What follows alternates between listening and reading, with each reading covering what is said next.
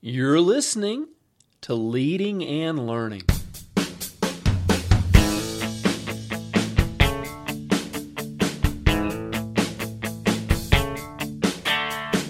This is the place where we talk about practical leadership, theology, fitness, how to create winning habits, and so much more. My name's David Spell, and I'm a retired police officer, a pastor, a New Testament scholar, and a leadership coach. My goal on Leading and Learning is to help you live your best life. Thanks so much for joining us today.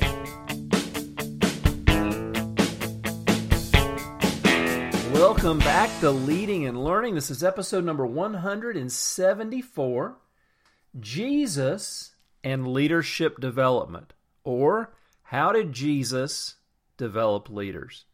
Before we get into it, I want to let you know that this episode of Leading and Learning is brought to you by my book, New Testament Snapshots. New Testament Snapshots examines the lives of some of the lesser-known characters in the New Testament. Sure, you've probably heard some of these names. Thomas, Mary, not Mary the mother of Jesus, that one of those other Marys, John Mark, and so many others. But really, what do we know about these people? Because there's really not a lot of material in the New Testament. So we're going to examine what the New Testament does say about some of these amazing support characters that we see in the New Testament.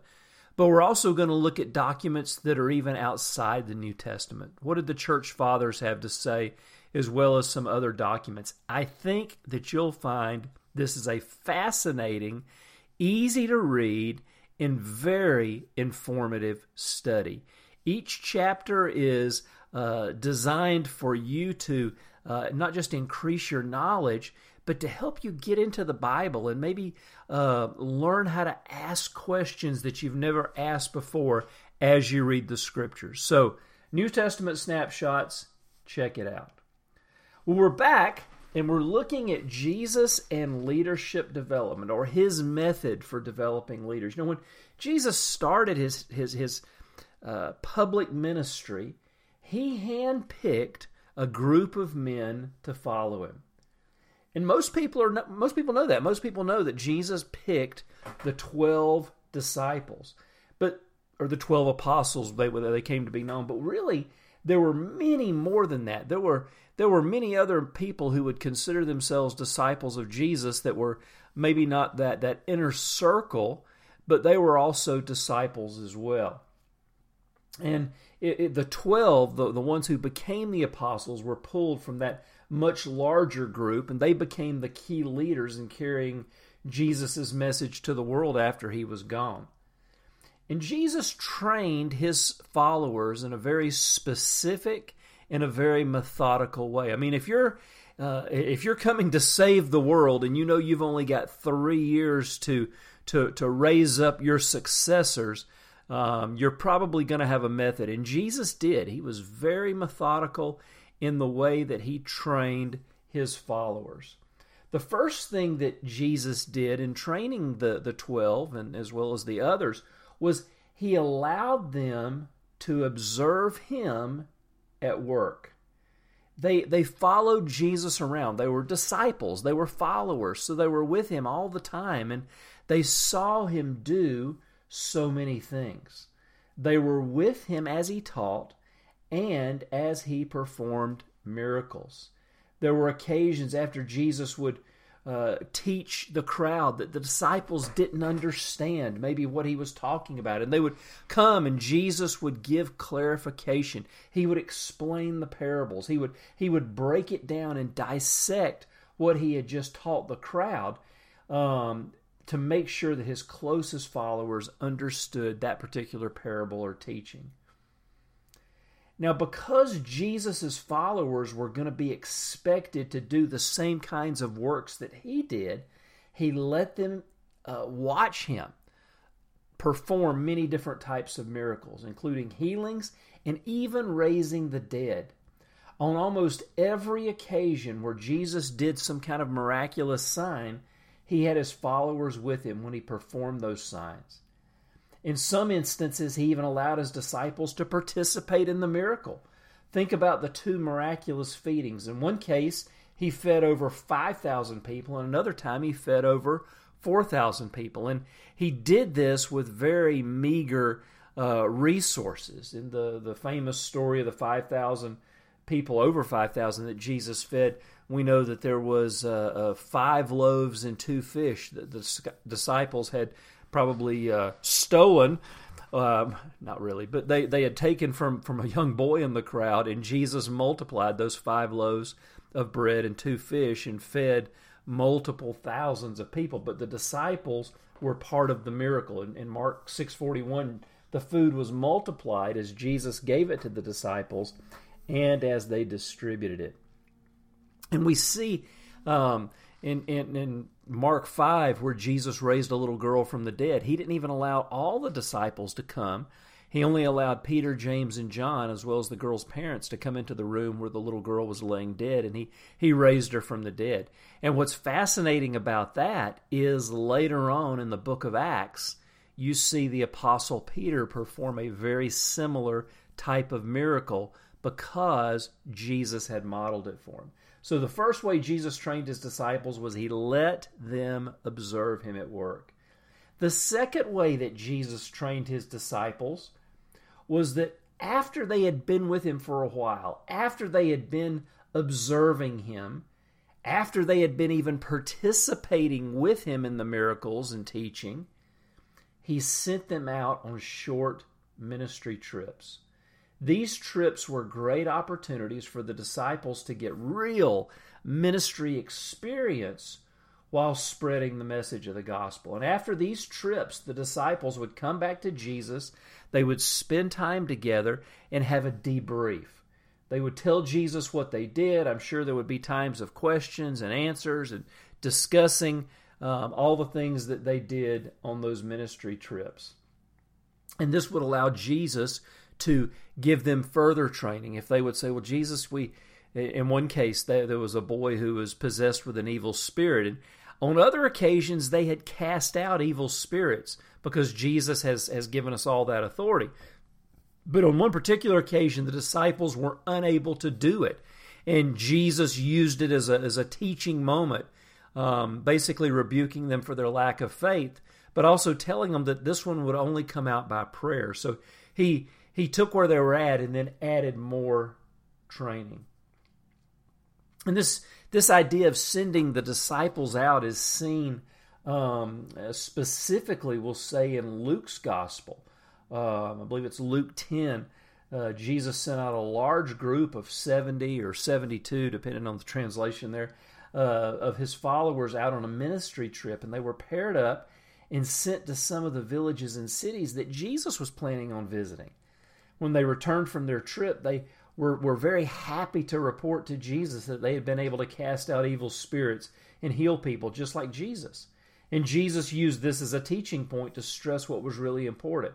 Don't rejoice because the evil spirits are subject to you, but rejoice that your names are registered as citizens of heaven. So we've seen two things. We've seen that Jesus let his disciples observe him at work, and included in that is also participating under his direction. And then the second one is Jesus sent his followers out on short-term trips so that they could begin practicing and doing the things that he wanted them to do. But the last way that Jesus trained his followers was that when Jesus went away, he sent the Holy Spirit to live inside of them. When Jesus left the earth, he sent the Holy Spirit to come and indwell his people. This was a new thing. God had never lived in his people before. And up until that point, the Holy of Holies was in the temple, and the presence of God resided there. And then, of course, when Jesus came on the scene, we know that the presence of God abided and was in Jesus. But then when Jesus went back into heaven, he sent the Holy Spirit to come and live inside of us. And Jesus promised that the Holy Spirit would lead his followers into all truth and would continue to teach them. This began to take place in the early church as Christ followers attempted to do the same kinds of things that they had seen Jesus do. Of course, there was trial and error. There always is. But the early Christians prayed for guidance, stepped out in faith, and the Holy Spirit directed their steps, often with a supernatural burst of power that resulted in miracles. One example of this divine guidance was in Acts 15. In Acts 15, the church faced a major decision, one of the biggest decisions in the history of the church. Even to this day, one of the biggest decisions the church ever had to deal with. It was a decision that would affect every succeeding generation of Christians. It involved whether or not those who were non-Jews, the Gentiles, should have to be circumcised and required to obey the Jewish law to be considered Christians. I mean, after all, Jesus was a Jew, and so he was the fulfillment of the Jewish prophecies. So there was a question in many of the Jewish Christians' minds that this understanding that Christianity was the natural extension of Judaism. So should non-Jews be required to convert to Judaism as they became a Christian?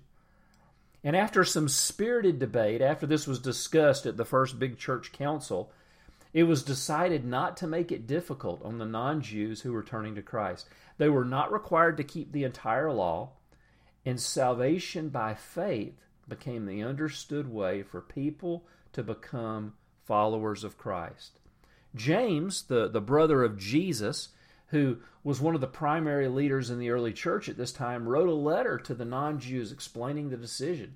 The Jews, the non-Jews, the Gentiles were only asked to avoid sexual immorality, idolatry, and they were asked to observe a few minor dietary laws or dietary restrictions so that they could maintain fellowship with the Jews.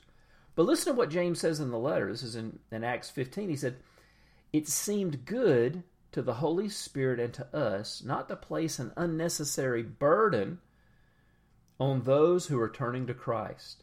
There was this conscious sense that those early church leaders were acting in concert or acting in unity with God's plan. Thankfully, those who follow Christ still have access to the Holy Spirit. He lives inside of us. The church, however, is led by people. And the pattern that Jesus left us was a Spirit-filled, Spirit-equipped group of people who continue to learn from their leaders, from each other, and from the Holy Spirit. So, just a quick recap. Jesus developed leaders while he was here on earth by letting them watch him work, and included in that was also letting them participate in what he was doing. And then he began to send them out. He began to give them opportunities, and that's what continued into the early church. But the third one was this. It was that God sent his Holy Spirit, Jesus sent his Spirit to live inside of his followers, to do the same kinds of things that he did. Well, now it's your turn. I'd love to hear from you. What else? What do you think maybe we're missing here? How else did Jesus develop leaders? What jumps out at you as far as the way that Jesus took 12 ordinary men and turned them into world changers? Let me know what you think. Go to davidspell.com. Leave me a question or comment in the comment section for today's post. While you're there, make sure you subscribe so you don't miss a single issue. Plus, you'll also get my free subscribers-only newsletter that I send out once a month. Well, friends, thanks for being with me as always. And let's keep learning from the Master himself. Let's keep developing leaders.